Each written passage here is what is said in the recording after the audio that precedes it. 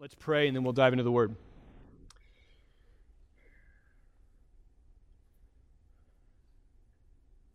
Father God, we love you.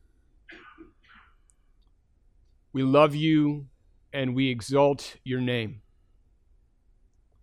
You are worthy of complete and total affection and adoration from us because of your goodness, not only in all the things that you've provided in this life and creation, the glories of being able to wake up in the morning, breathe air into our lungs, and enjoy with gratitude all of the things that you've provided this world. But the fact that you look down upon us in the darkness of sin and tragedy and pain and suffering and evil, and you said in your heart, I will redeem a people from this world who will glorify my name and will enjoy me in the way that they were always intended to forever. And in order to accomplish that, Father, you sent your Son into the world to display in perfect harmony, grace and truth, and to lift your name very, very high when he went to a cross to redeem us and purchase us. I'm grateful for that, Father, and that's what Christmas is about, you looking down on us and having mercy for our plights, for our difficulties, for just the sheer inability we have to love you and cherish you the way you ought to be. I give you all the glory, Father. Be with us as we look at the Scriptures today. Speak for me. And give these people, myself included, what you want us to hear. In the name of Jesus Christ, amen. If you've got your Bibles, and I hope you do, please grab them, turn to Colossians 1. That's where we'll be for much of this morning. We're wrapping up today a series that we've kind of called Prayer Unceasing. And this series is looking at a prayer that the Apostle Paul has woven into his letter to the church at Colossae. And it's been a treat to walk through this with you. We're going to have an opportunity to put what we've been reading in action. Tuesday, this coming week at 6:15 at Snow King Skating Rink, they have a series of private rooms there, and one of those rooms is going to be we're going to basically book it from 6:15 to 7:30 to come together as a church that's kind of rooted here in Kingsgate and just gather as a body in one of these rooms and pray for Kingsgate, pray for the greater Seattle area, pray for God's work throughout the entire country and the world, and his using of Risen Hope to accomplish his purposes. And so I invite you to come. If you have any questions about it, you can send an email to connect@risenhope.cc or let me know, let somebody else here know, and we'll get you there. But 6:15 at Snow King. Let's read this passage, this prayer, and then I want to ask some questions about it. So Colossians 1, verse 9 says this, "And so from the day we heard, we have not ceased to pray for you, asking that you may be filled with the knowledge of his will," God's will, "in all spiritual wisdom and understanding, so as to walk in a manner worthy of the Lord, fully pleasing to him, bearing fruit in every good work and increasing in the knowledge of God. May you be strengthened with all power according to his glorious might, for all endurance and patience with joy, giving thanks to the Father who has qualified you to share in the inheritance of the saints in light." Now, last week we talked about Risen Hope's purpose, because Risen Hope's purpose is woven into this prayer and really throughout the entire Bible. You will find notes, you'll find signals that point back to what our purpose is as a body of believers. And our purpose is very simple. It is, we exist to know and to show God. And last week we spent a lot of time asking, what does it mean to know God? What does it mean to know God in the way that the Bible defines it? And this week we're going to be looking at the other side of that coin, which is showing God. We talked last week too about knowing God is not simply having a series of facts about God that are true. that there is an aspect of knowing God when we look at it in the Scriptures that is a devotion for, an intimacy with, a profound and intimate knowledge of this God, that we love Him. And so the kind of showing here isn't going to be exactly what you would expect, just like the surface level of knowing isn't exactly what you expect. So let's ask this question. What do we mean by showing? That in our experience of this knowledge of God, it yields a kind of reaction that you would expect. It brings forth in us, that in knowing God, a kind of response that can be described as showing Him. So let's take a look at how Paul describes this. He says, "We have not ceased to pray for you, asking that you may be filled with the knowledge of His will and all spiritual wisdom and understanding." Then he says, "so as to walk in a manner worthy of the Lord, fully pleasing to Him, bearing fruit in every good work and increasing in the knowledge of God." He says, so as to walk. I spent some time on this last week, so I won't belabor it too long here, but Paul's prayer here is that God would graciously fill the Colossian church's hearts and minds with a knowledge of His will, and that knowledge will cause them to walk a specific way. And when he says walk here, this is a Hebrew idiom, and it means to behave in such a way, to live in such a way that it exudes and shows very visible indications that you know something. So that people see you, it's not a mystery to them who you know. That person knows and acknowledges God, the Christian God. And this is why we call it showing God. And this is why we place a huge emphasis on it, that the reality of knowing God transforms us. And today I really want to basically just look at 3 specific ways that this prayer holds out engaging culture by showing them that you know God. And my hope is that we would all pray, not only Tuesday, but like every coming week, and that this church is, by God's grace, existing, that we would pray for God to press into us a kind of knowing that bears visible fruit. That He would fill us up in a kind of way of knowledge that we would show the world that we love God. So here are the 3 ways that I want to look at. These are the 3 points that we'll be orbiting. Number 1 is this. Paul says he wants the Colossian church to show God by bearing fruit in every good work. That's number 1, bearing fruit in every good work. Number 2 is increasing in the knowledge of God. And number 3 is he wants them to have joy and thanksgiving as they patiently endure. Those are the 3 headings for today. You guys ready? You guys ready? All right, awesome. Let's dive in. Number 1, bearing fruit in every good work. Now, we've talked about this a few times, so I'm going to take a slightly different angle. What does it mean to bear fruit?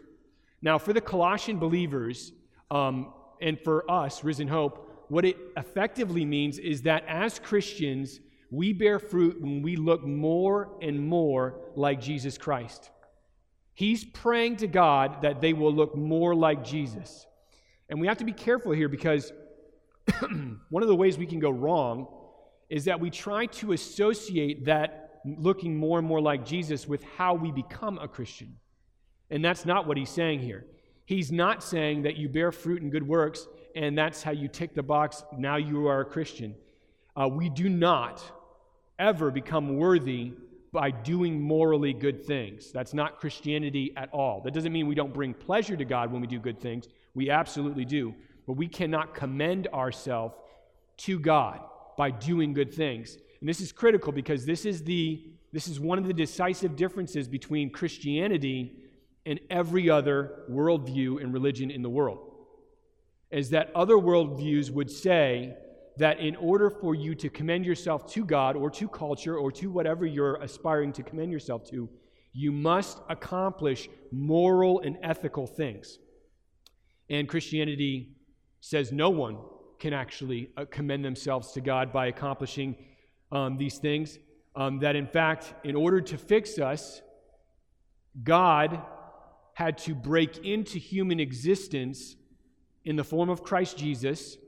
And after 3 decades of living in active and passive obedience to the law of God, meeting that moral standard of righteousness and owning it completely, he gave his life and died in order that we would be set free from the obligation to commend ourselves in that way. Now, Jesus didn't just obey the standard. Jesus was the standard of righteousness personified, and all of his righteousness is counted towards us as we have faith in him. So trusting in his provision in the cross, believing in his work, is what allows God to look down on us and say, that person is righteous because he's seeing his Son when he looks at us. Christianity says that the moral end, the standard, is achieved by Jesus Christ alone, and no one else can claim that. And this is expressed throughout Scripture, even in the Old Testament, as Paul says in Romans 6. Let's take a look at this. It says in Romans 6, the righteousness based on faith says, don't say in your heart, who will ascend to heaven, that is to bring Christ down, or who will descend into the abyss, that is to bring Christ up from the dead. But what does it say?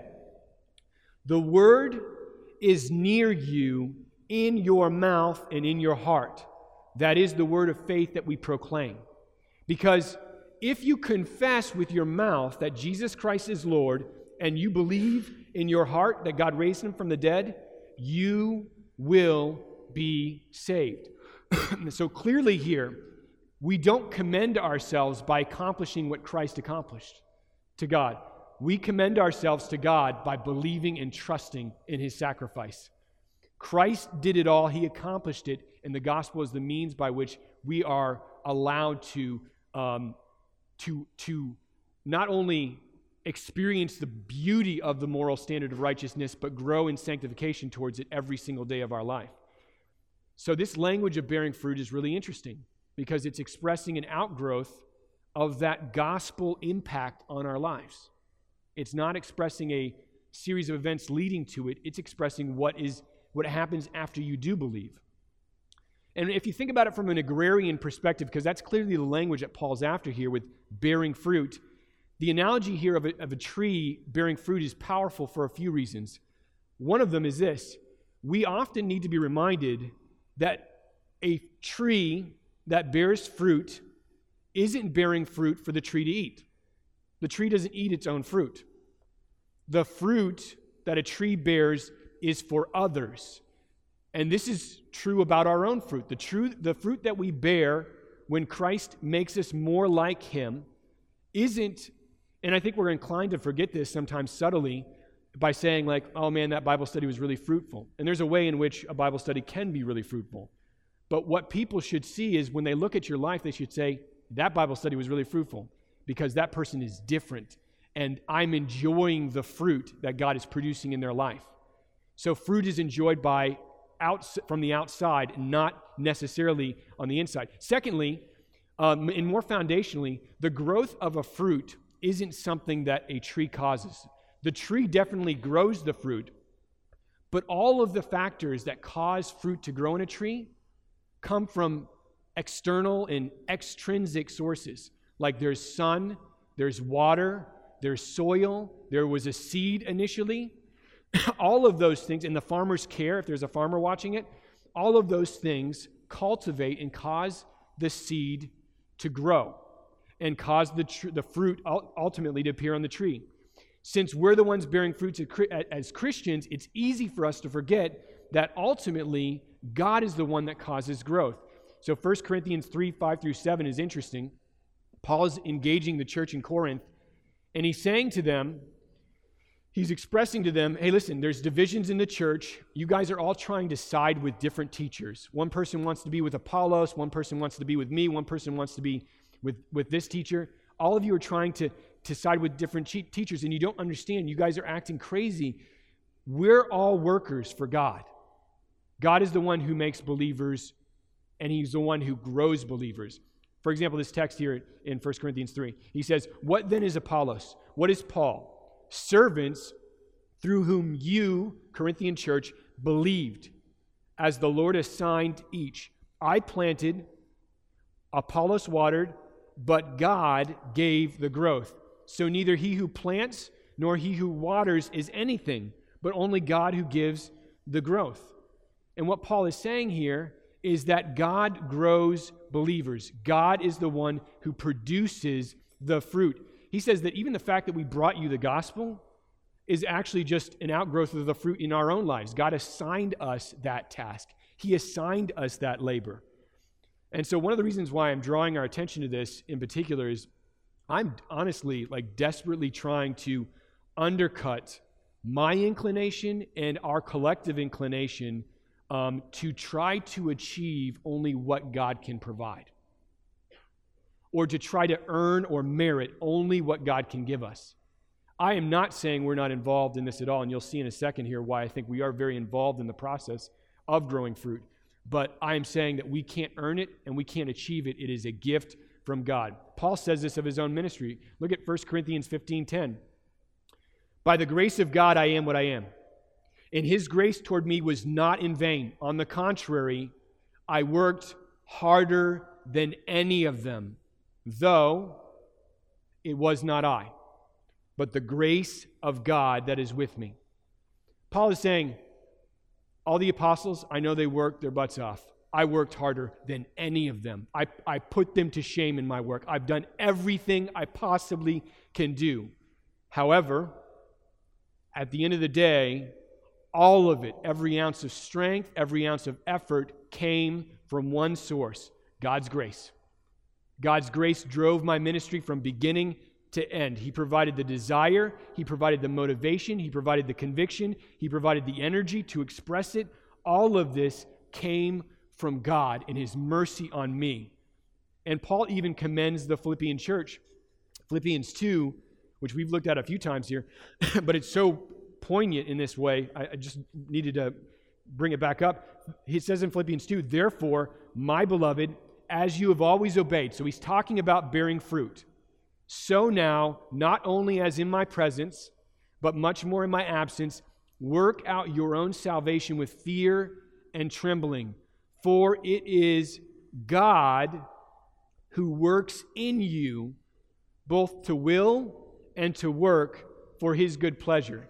He's not giving any room for boasting here. Because what he's saying is this: your energy expressed in bearing fruit is God. And your inclination and will in wanting to bear fruit is God. The Bible is very clear on this. God's grace and power are the fountainhead of fruit bearing. He does this ultimately. And Paul is praying for the Colossian church to bear fruit as an outgrowth of their knowledge of God. And when we think about bearing fruit in our lives, we need to think first with God. We need to go to God and ask Him, like Paul's doing for the Colossian church. Number 2, so this is the second header. What is the second way that Paul communicates to the Colossian church about how he's praying for them to show God? Here it is: increasing in the knowledge of God. And for some of you who are paying attention, you're probably like, well, this is a little bit weird. You're saying in order to know God, or in knowing God, one of the ways you show God is by knowing God. Follow me on this.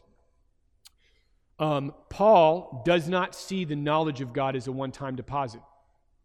He does not see understanding or comprehending the reality of God as an event. He sees it as a reality that we are constantly saturated in. This is our God, an infinite, unsearchable God.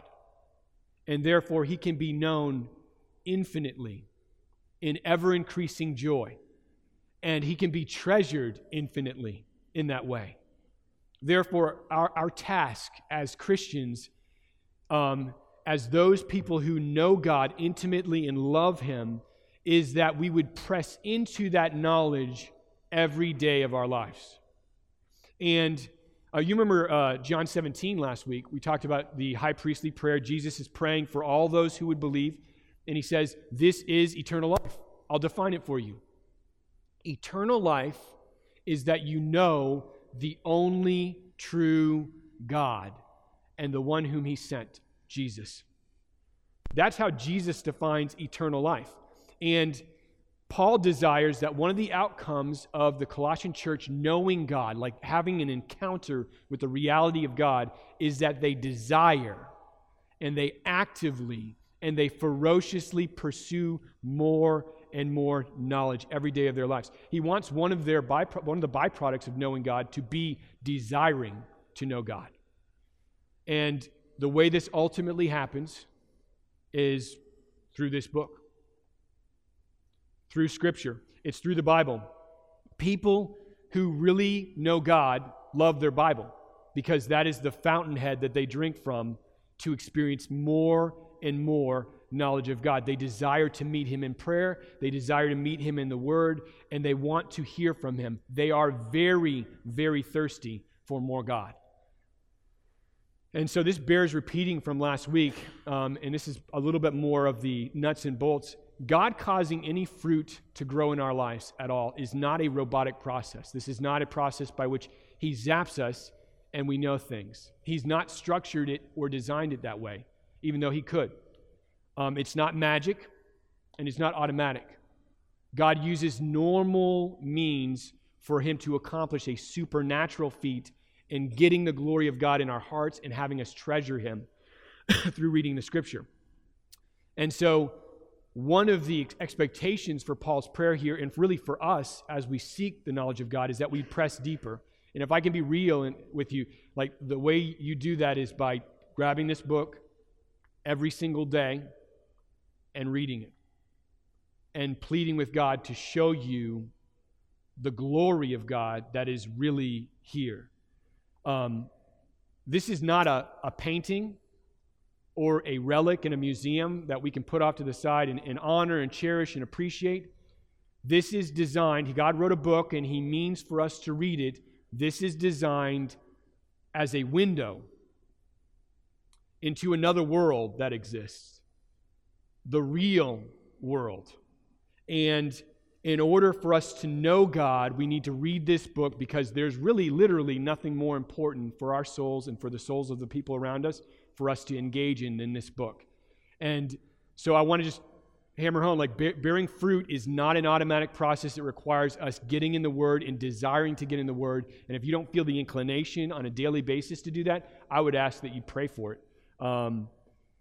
Here's an example. Like God is not in the. God kind of has an interesting way of working in. He can do miracles. He can cause things to happen miraculously, but oftentimes he uses natural means. Here's an example of why it's important for us to read the Bible. When he wanted the people of Israel to be freed from the Egyptian nation, he could have teleported them across or just carried them up and tossed them on the other side safely of the Red Sea. He didn't do that. He split the sea and he made 1 million or so people walk on the seabed between walls of water. Why? It's because God wants them to trust him. He wants them to walk with him, and he desires for them to put their hand in his and go with him. And they used natural means. They walked, all of them, across the seabed. And the point is this: he is in the business of using natural means to accomplish supernatural feats. When we read the Bible, we are pressing our eyes against the glory of God. And we're asking God, show me who you are. Show me something powerful about you that will cause me to look more like you. And that's what number 2 is, an ever-increasing knowledge in an infinite and glorious God, that by God's grace, we will desire and long for that knowledge every day of our life. Number 3, what's the third way in which Paul is expressing them showing God in his prayer for them? It says, we possess all endurance and patience with joy. He wants them, the Colossian church, to possess all endurance and patience with joy. It's a very weird way of saying it. And then he says, giving thanks to the Father. Now, these are all good things. No one's going to say endurance is a bad character quality. No one's going to say, oh, you're a very enduring person? That's garbage.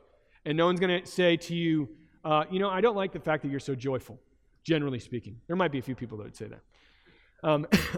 So being patient, enduring, being joyful, being thankful, these are all very wholesome, beautiful characteristics that anyone can show. Paul's asking God for them, that they display them. But the thing about it that's interesting is that he's not asking that they do this of their own ability or strength. He's praying for something else to happen so that those things are natural outgrowths. This is what he says. Look at verse 11 through 12. It says, increasing in the knowledge of God, being strengthened with all power according to his glorious might, for all endurance and patience with joy. We need to remind ourselves, lest we forget, that this again is still a matter of showing God. And this is still arising from it's an outgrowth of a knowing, a real knowing of God. It's not divorced from it at all, but it's more at this point in the prayer than just simply knowing. There's something that Paul is after here that is more than just simply knowing. He says, I am praying for you, Colossian church, to be strengthened with all power. What could that mean? He's praying to God for this to happen, so we know that it's not something that they can just drum up. It's not something that he can say, hey, you guys should be really strong, so strengthen yourselves. So it's not a natural kind of strength. It's got to be a spiritual and supernatural strength. He's on his knees. He's pleading with God, strengthen them, Father. And he's asking for something that to me on the surface looks a little ludicrous, looks a little crazy. He's saying, according to I'm praying to you for you, Colossian church, that according to God's glorious might, you would be strengthened. Why would he ask this? He's not saying, I just want God to give you a little bit of strength. I want you guys to have just enough for you guys to get through. He says, the strength I want you to have is according to the glorious might of the eternal, all-satisfying, all-sufficient God who controls and governs everything. That's who I want to give you power, and I want him to give you power according to his might, his glorious might. I want you to think about that for a moment in reflection on this. Paul isn't asking God for something that God is unwilling to give. I think we get caught up, and I mentioned this last week, on the idea that I'll pray, but I honestly don't think that God's going to answer my prayer. And I want to just push back on you a little bit and say, and myself, God is way more willing to answer our prayers than we are to pray. Way more willing. Now, will he answer them exactly the way we want? No, he'll answer them better than we want, in ways that we can't even see, even if we don't understand it as better in the moment. The reason this prayer is in the Bible is because God wants us to read it, and he wants us to emulate it. He wants us to ask for these kinds of things. He wants us to seek him and ask him for things that are impossible, like his glorious might, to be given to us, to know him deeper and more powerfully. And he's very willing to provide that. Now, here's the million-dollar question. Why exactly do they need the strength of the living God flowing through them in order to accomplish anything? How could this strength have any bearing on their walk with God? And what does it achieve? Paul says, for all endurance and patience with joy. That's why they need strength. To endure, to do it patiently, and to do it with joy, thanking God the Father. Now, I could bring a lot of scripture to bear answering the question why exactly we would need to have strength to endure, and you probably have already thought of a few things already, but I want to look at this text again and see if Paul discloses in this text the reason, his motivation for this, like why he is inclined to pray right now for them. He says, being strengthened with all power, according to God's glorious might, for all endurance and patience with joy, giving thanks to the Father, who has qualified you to share in the inheritance of the saints in light. So here's a clue.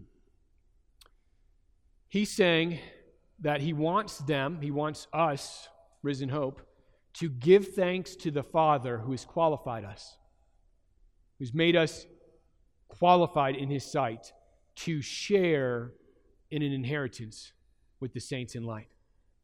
Now, we've talked about this inheritance more than once already. And the name of this church, Risen Hope, is an outgrowth of just embracing that inheritance and recognizing it for what it is. We'll never go far from it because it's so beautiful and because it's what holds us in place where we're at. And I'll express that in just a second. This inheritance is the hope that's laid up for us in heaven, namely that we will one day dwell in the ever-increasing joy and ever-increasing love of a Father who has redeemed us. And we will experience the beauty of being in his presence forever. But here's the connection with Paul's prayer. The inheritance is ours. If you trust in Jesus Christ, it is as good as yours. But you're not tasting a lot of it right now, are you? You're not experiencing it right now. It will be fully in the future, but not right now. We live right now in a world that is very broken and full of pain and suffering and heartache and trauma. That's our reality right now. This inheritance is true. It is for us. It is coming for us because it's guaranteed by God, but it's not quite ours yet. Paul is asking, you know what you need supernatural strength for, Christians? You know what you need, Colossian church, supernatural strength for? You need it to endure in order to get to that inheritance. You need to endure in such a way that it exudes a kind of inexplicable patience, an inexplicable joy. You need to have this weird reality about your life that says that your treasure is not in this world, in this present world. Your hope isn't what this world can give you like everyone else's hope is. Your hope is invincible, and it is kept by God in heaven, like 1 Peter 1 says, and it is an unshakable inheritance of being with forever the one for whom you were made. This isn't anything better than that in this world. There's nothing better. There's no higher joy. This is the ceiling of joy, is that sentence that I just gave you, and it is infinitely high. So when things go south in this world, when you have trouble at work, when we struggle with sin, when we struggle with relationships, when we struggle with pain and just trauma that this world experiences, whether it's through evil or through natural disasters or whatever it might be, or even when we are rejected and marginalized for loving Christ and sharing the gospel. All of those things are right where God's strength meets us.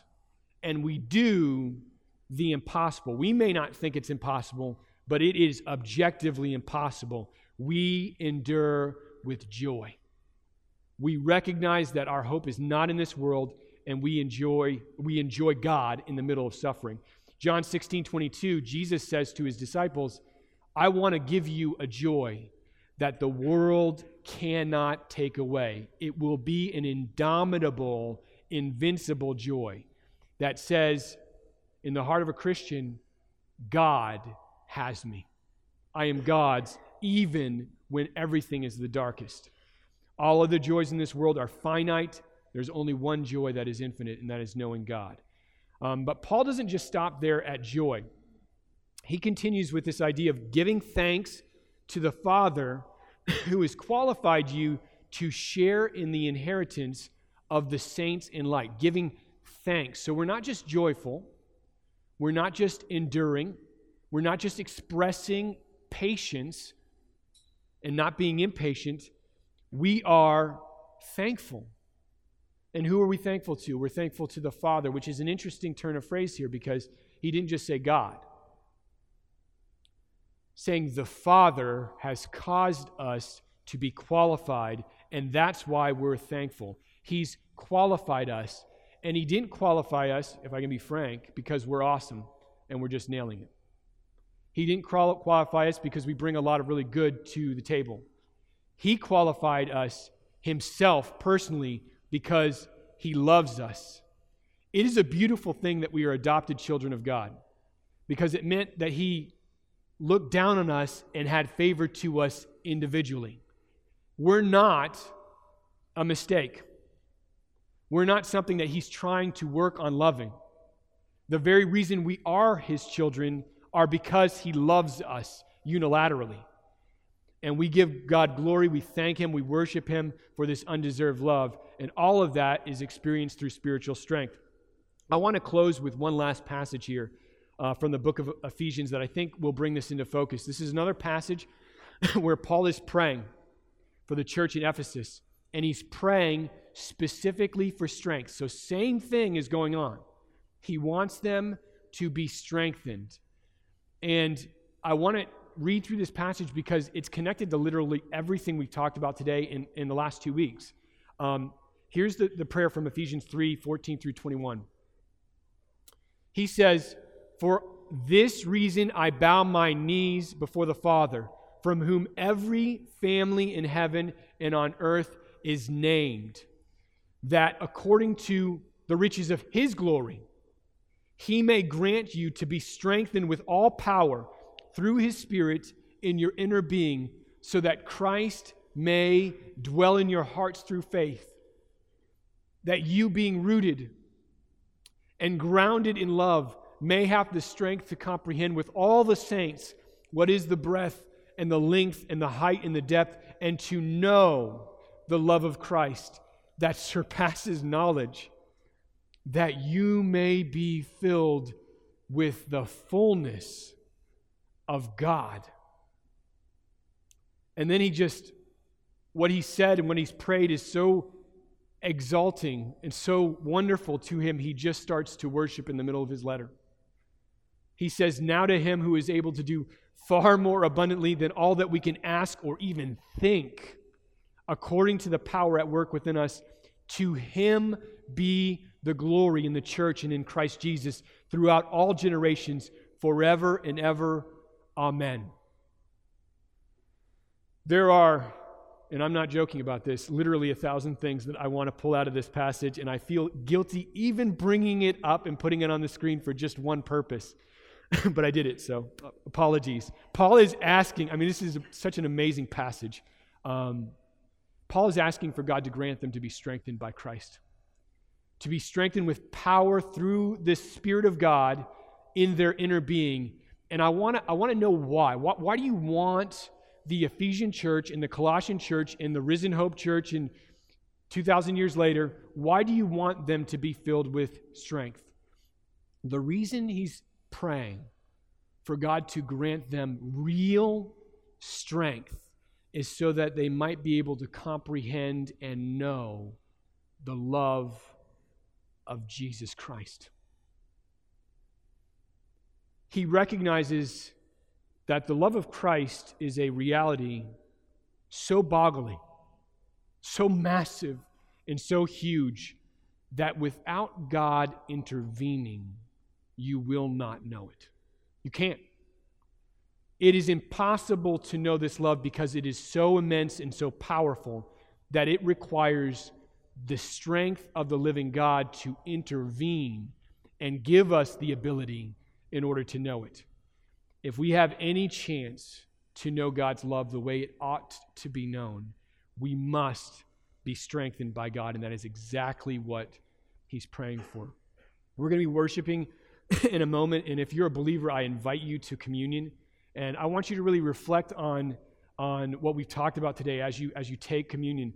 When it comes to bearing fruit and good works, when it comes to being hungry for knowing God and going after him in the Bible, when it comes to enduring patiently with joy, when it comes to all of the things that we've talked about here that show God, all of that is rooted in the wellspring of Christ's love for us as displayed on the cross. All of it is connected to that.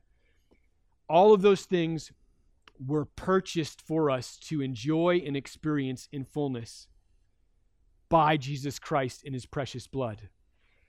And therefore, in order for us to get any kind of supernatural strength, we need to reflect that that was bought for us, that Christ paid for every ounce of that strength in order for us to know the immeasurable, unsearchable, boundless love. Nothing in created reality can compare to this. Nothing. Imagine the universe. It is pittance compared to the love of Jesus Christ. So outstrips it and takes away its size. Please believe this.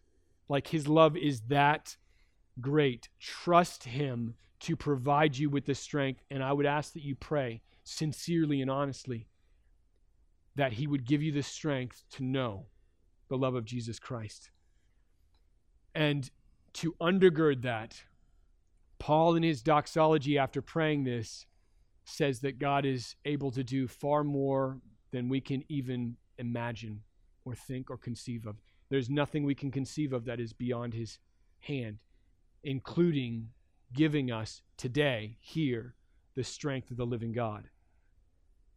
His hands are not bound. He is omnipotent, and he desires for you to ask and for him to give. So let's pray.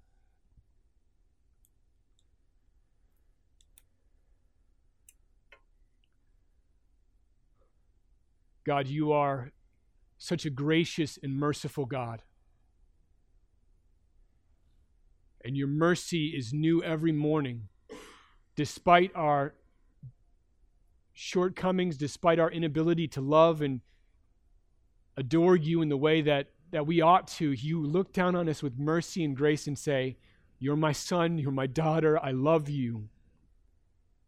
And you desire for us to come to you and to sincerely request, Father, that you would strengthen us, that we might be able to bear fruit, that we might desire to go into your word, that we might desire to endure everything that this world offers and provides us in the form of pain and suffering, and that we would endure with joy, Father. We need to do these things, and we ask that you would, by your gracious hand, reach down into our souls and grant us the ability. Give us your strength according to your glorious might. Father, in a season where we celebrate the birth of Christ Jesus, and we just acknowledge and recognize that you sent your only begotten Son into the world so that we would have the ability to pray these things to you and for them to have any effect. So I ask that because of the love of Jesus Christ, you would give us the strength to know that love, to embrace it, to appreciate it, to look beyond all the hurt and pain and suffering in this world and to see that you have made a way for us to be with you forever and to enjoy the love of Jesus Christ in a way that is impossible without the strength of the living God flowing through our veins. So I pray that you would come, and for each person here, Father, grant them that ability, grant them that love, grant them that strength to know you. In the name of Jesus Christ, amen.